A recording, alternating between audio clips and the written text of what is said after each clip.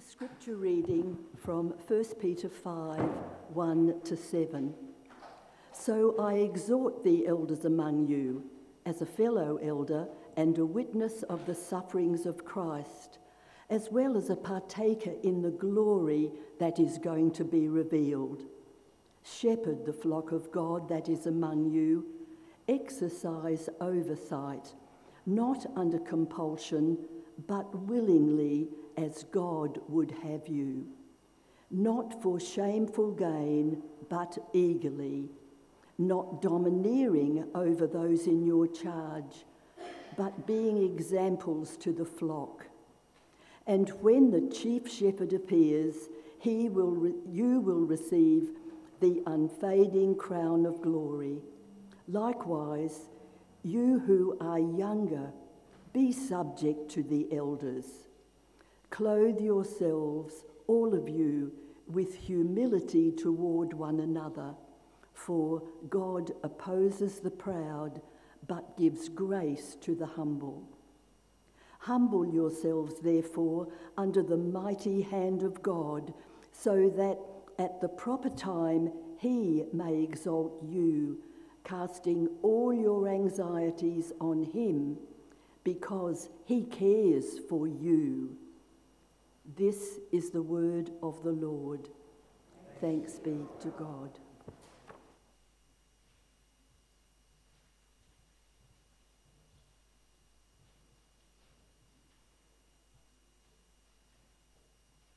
So if you have been with us over the last few weeks, you know that we have been going through the book of 1 Peter. And perhaps you, like me, as you've heard that passage read, or as I was reading it over and over again, preparing for it, thinking about what has come forward in the first 4 chapters of 1 Peter, perhaps your mind goes to the great theologians that are Monty Python, who say, and now for something completely different. Because there's a sense that all of a sudden Peter is changing and going, I've been talking to everyone, I've been speaking to everyone. Yes, there were moments where I talked to slaves or wives or husbands, but the reality is the whole book was to every exile, everyone that was a Christian that he was speaking to, a follower of Christ. But now he gets really personal, really small, and says to the elders. And so now for something completely different. It might seem like it doesn't connect. The second thing that you might think when you hear that is, oh, good, well, I'm not one of those, so I don't need to really listen to this sermon. It's not applicable to me. I don't have anything in this. The Word of God I know is good for reproving and correction and edification, but in this particular instance, it's not important for me to listen. Let me caution you there. This definitely is a place for you to listen. It's definitely a place for, in my own heart, I needed to be challenged and reminded of God's goodness and His grace. So let's talk about how it actually ties in a little bit and how it's not that and now for something completely different before we dive fully into this passage. If you just look up in chapter 4, you see that he's talking about the suffering that is going to come. Last week we talked about this fiery trial that was going to come, that you will be tested. And we know that throughout all of the book of 1 Peter that he talks about suffering or trials or tribulations that are going to take place. And then he says at the very end, therefore, let those who suffer according to God's will entrust their souls to the faithful Creator while doing good. And he goes, so I exhort the elders. I think one of the key things for us to gather here is that Peter recognizes that you don't experience these trials and tribulations, these fiery things that are going to come to you on your own. He recognizes that these exiles, these people of God that he's speaking to in this letter, are joined together. And not just joined together by happenstance, and not just sort of willy-nilly coming together and going apart and coming, but that there is actually some sort of structure within it. That there is elders or leaders. There are those who pull people together and bring them into a place of community. And so when Peter makes this transition, in his mind he's going, all these things are going to happen. Let me remind you that you are within a place that God has ordained as you give yourself over and entrust yourself to God, that He's already placed you in a community that is designed before the foundations of the world to give you protection, to give you reminders of God's grace, to give you reminders of where you can entrust yourself. And that it's not just something that can quickly fall apart. As a matter of fact, it's something I've established and I have given leaders to it in order to bring protection and care. The way we see that fleshing out today is within our local churches and congregations, that there are leaders that are there that provide guidance and care and shepherding, as we'll talk about. But it's always been that way with God. When He called out His people in the 12 tribes, He set aside a tribe of leaders, those Levites who brought people in. There were kings that He raised up to lead His people. There were prophets that He called to speak His truth to people who led. Even in a book of Judges, we see God bringing about leaders in order to bring people back to God and provide protection.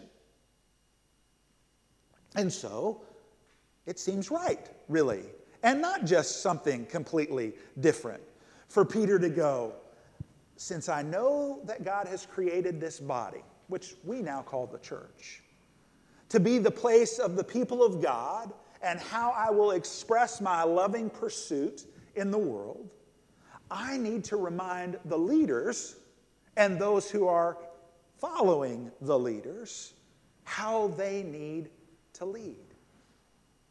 So why is it important for you, if you're not a leader, to know how leaders are supposed to lead? Well, because this is not sort of an authoritative sort of leadership. It is a servant leadership, which means we all who happen to be leaders need to have you saying to us, I think you messed up. We have to be willing to hear you say, you're not leading the right way. And you need to be able to say, you are, and celebrating it. But not only that, as John Maxwell, who has written too many leadership books, quite honestly, so they now all say the same thing, has said, everyone in their life somewhere is a leader. Because everyone somewhere in their life has influence over someone else. And so, if you have influence over someone else, it's good for you to know what God expects of leaders. And that's what we're going to talk a little bit about today. So, he quickly comes to them and he says, I want you to be prepared, leaders. And I'm not speaking out of turn. He just reminds them, I am one who is with you. I am also a fellow elder, a leader, and a witness of God's suffering, of Christ's suffering, but also will partake in His glory. Then he says this, I need you to shepherd the flock of God that is among you, exercising oversight, not under compulsion, but willingly, as God would have you, not for shameful gain, but eagerly, not domineering over those in your charge, but being examples to the flock.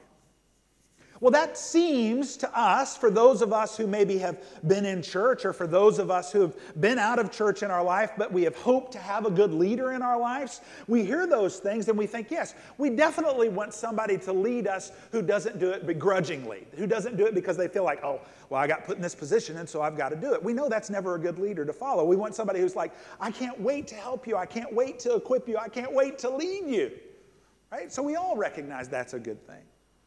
We all recognize that it's better to have somebody who's coming generously and out of love than somebody who's going, now, while I lead these people, what can I get out of them? Right? We recognize that and go, yeah, that's not a good leader. And we also recognize that a good leader is not one who stands up and says, do as I say, not as I do. Boy, have we not seen that just fall apart time after time after time. And so in our hearts and in our minds, we recognize that and we go, yes, that's true. But let's remember the people here that Peter's talking to and the type of leaders that they have seen. Now, outside of Peter and the apostles, the type of leaders that they had been following, the type of leaders that they maybe had even aspired to be, had been the leaders that were exactly looking for their own gain. Exactly domineering and saying, by my title, you should follow me. That aren't looking to serve at all, but looking for honor and glory for themselves. Maybe it's helpful to remember what Jesus says in Matthew chapter 20 when John and James's mother comes to him and says, I want my sons to sit beside you. Jesus calls them over and he says, you know that the rulers of the Gentiles lord it over them, and their great ones exercise authority over them. See, they recognize that. They were like, that's exactly right. That's exactly how they do it.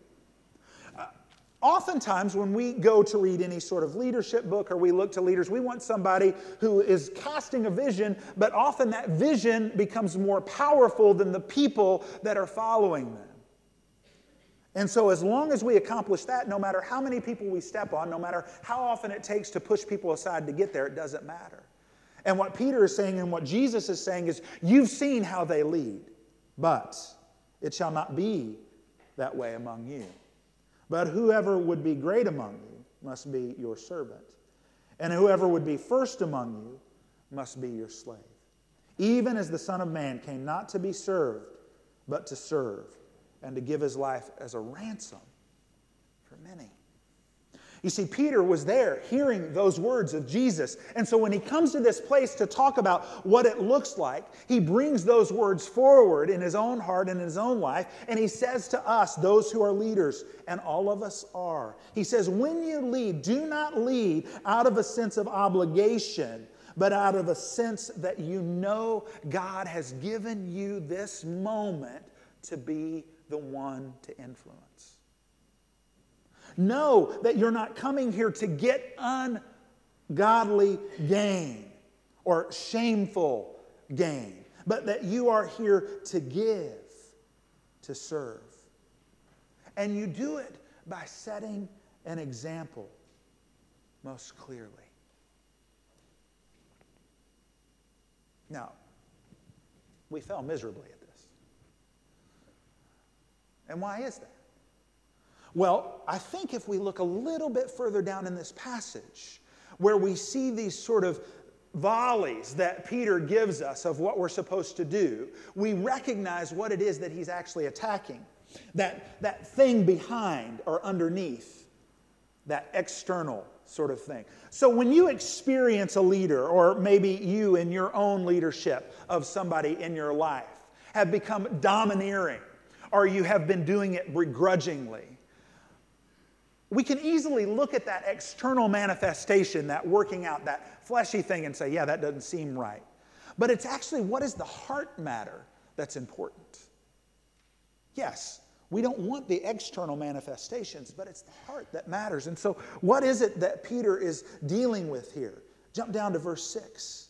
Humble yourself, therefore, under the mighty hand of God, so that at the proper time he may exalt you, and cast all your anxieties on him, because he cares for you. There's two things that battle in our lives, and it's this: the desire of pride and the desire of control. We want to be recognized for who we are and what we've done. And we want to make sure that everything goes the way that we want it to go. And so in our lives, we battle with these two things: pride and control. That's the reason why Peter here, when he's talking about those who are leading, he knows that if they are walking in pride or they are walking in control, they will be those who dominate. They will be those that say, do as I say, not as I do. They will be those who will always be looking for shameful gain. Not just money, but shameful gain means control. It's that idea that as I move people who are following me in the direction that they can go, then my life will be ordered in such a way that I don't have to have worry or anxiety. And I trust the goodness that I have in and of myself to be able to do these things.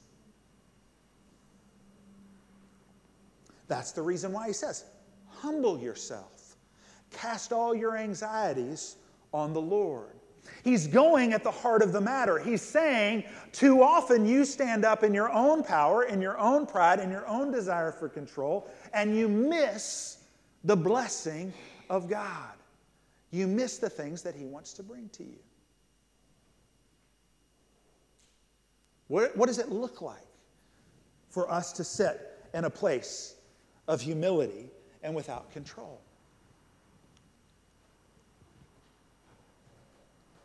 Does your heart begin to race even when you hear those words?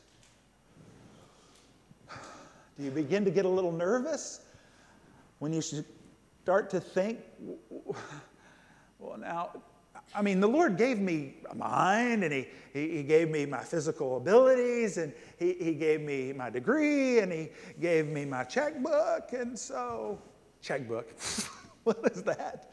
Nobody has a checkbook anymore. Give me my F-Pass, my easily transferable money.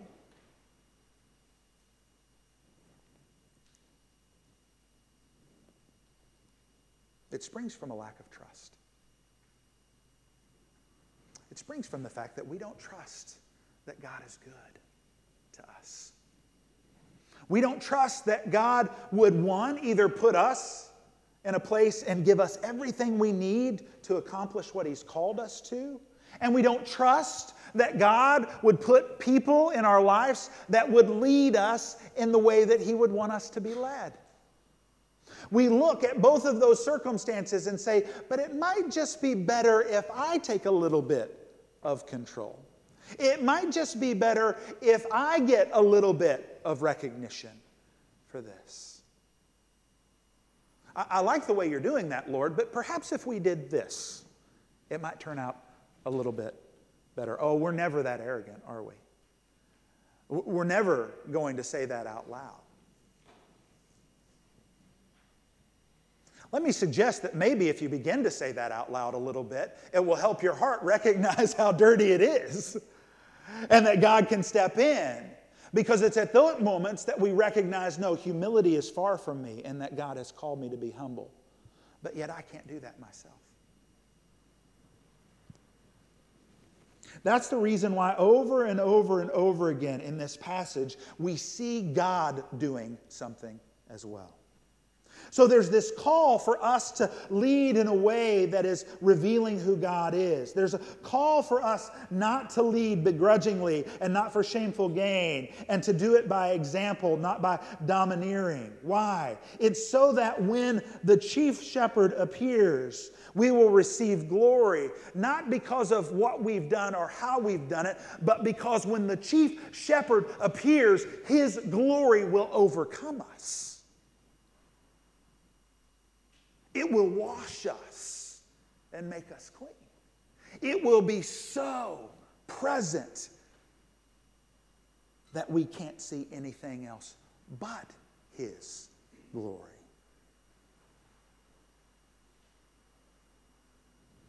And that's the reason why He calls all of us to move to humility. He starts there by saying, you younger ones, you need to be subjected to these elders, but clothe yourselves, all of you, in humility, knowing that God opposes the proud, but gives grace to the humble. Humility is the recognition of who we really are. Humility is the recognition of where we stand.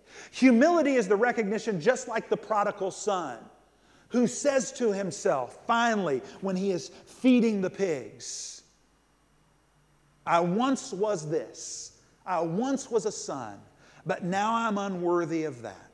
I just want to be a servant. You see, that's the recognition that I was created to be loved by God. Yet I have decided love of myself is more important. And that's why I choose pride and control over trusting God over and over again. I have that, as we said a few weeks ago, little emperor me that comes in and sits on my heart and says, I'm right. I'm worthy. I'm correct. I receive glory.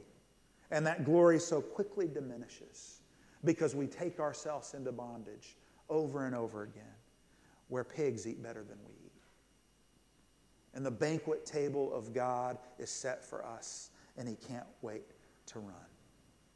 I think one of the good things for us to look at is the fact that Jesus Himself refers to who He is as the shepherd.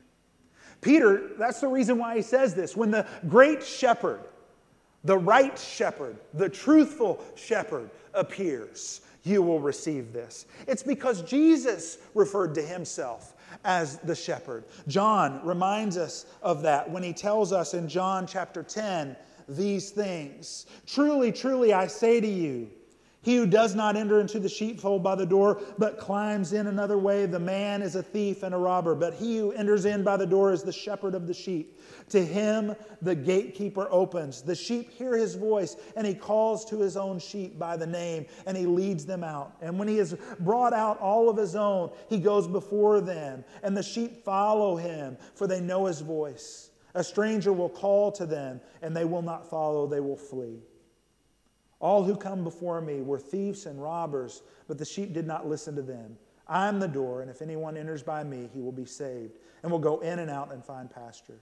The thieves, they come to steal and kill and destroy, but I have come that they may have life and have it abundantly.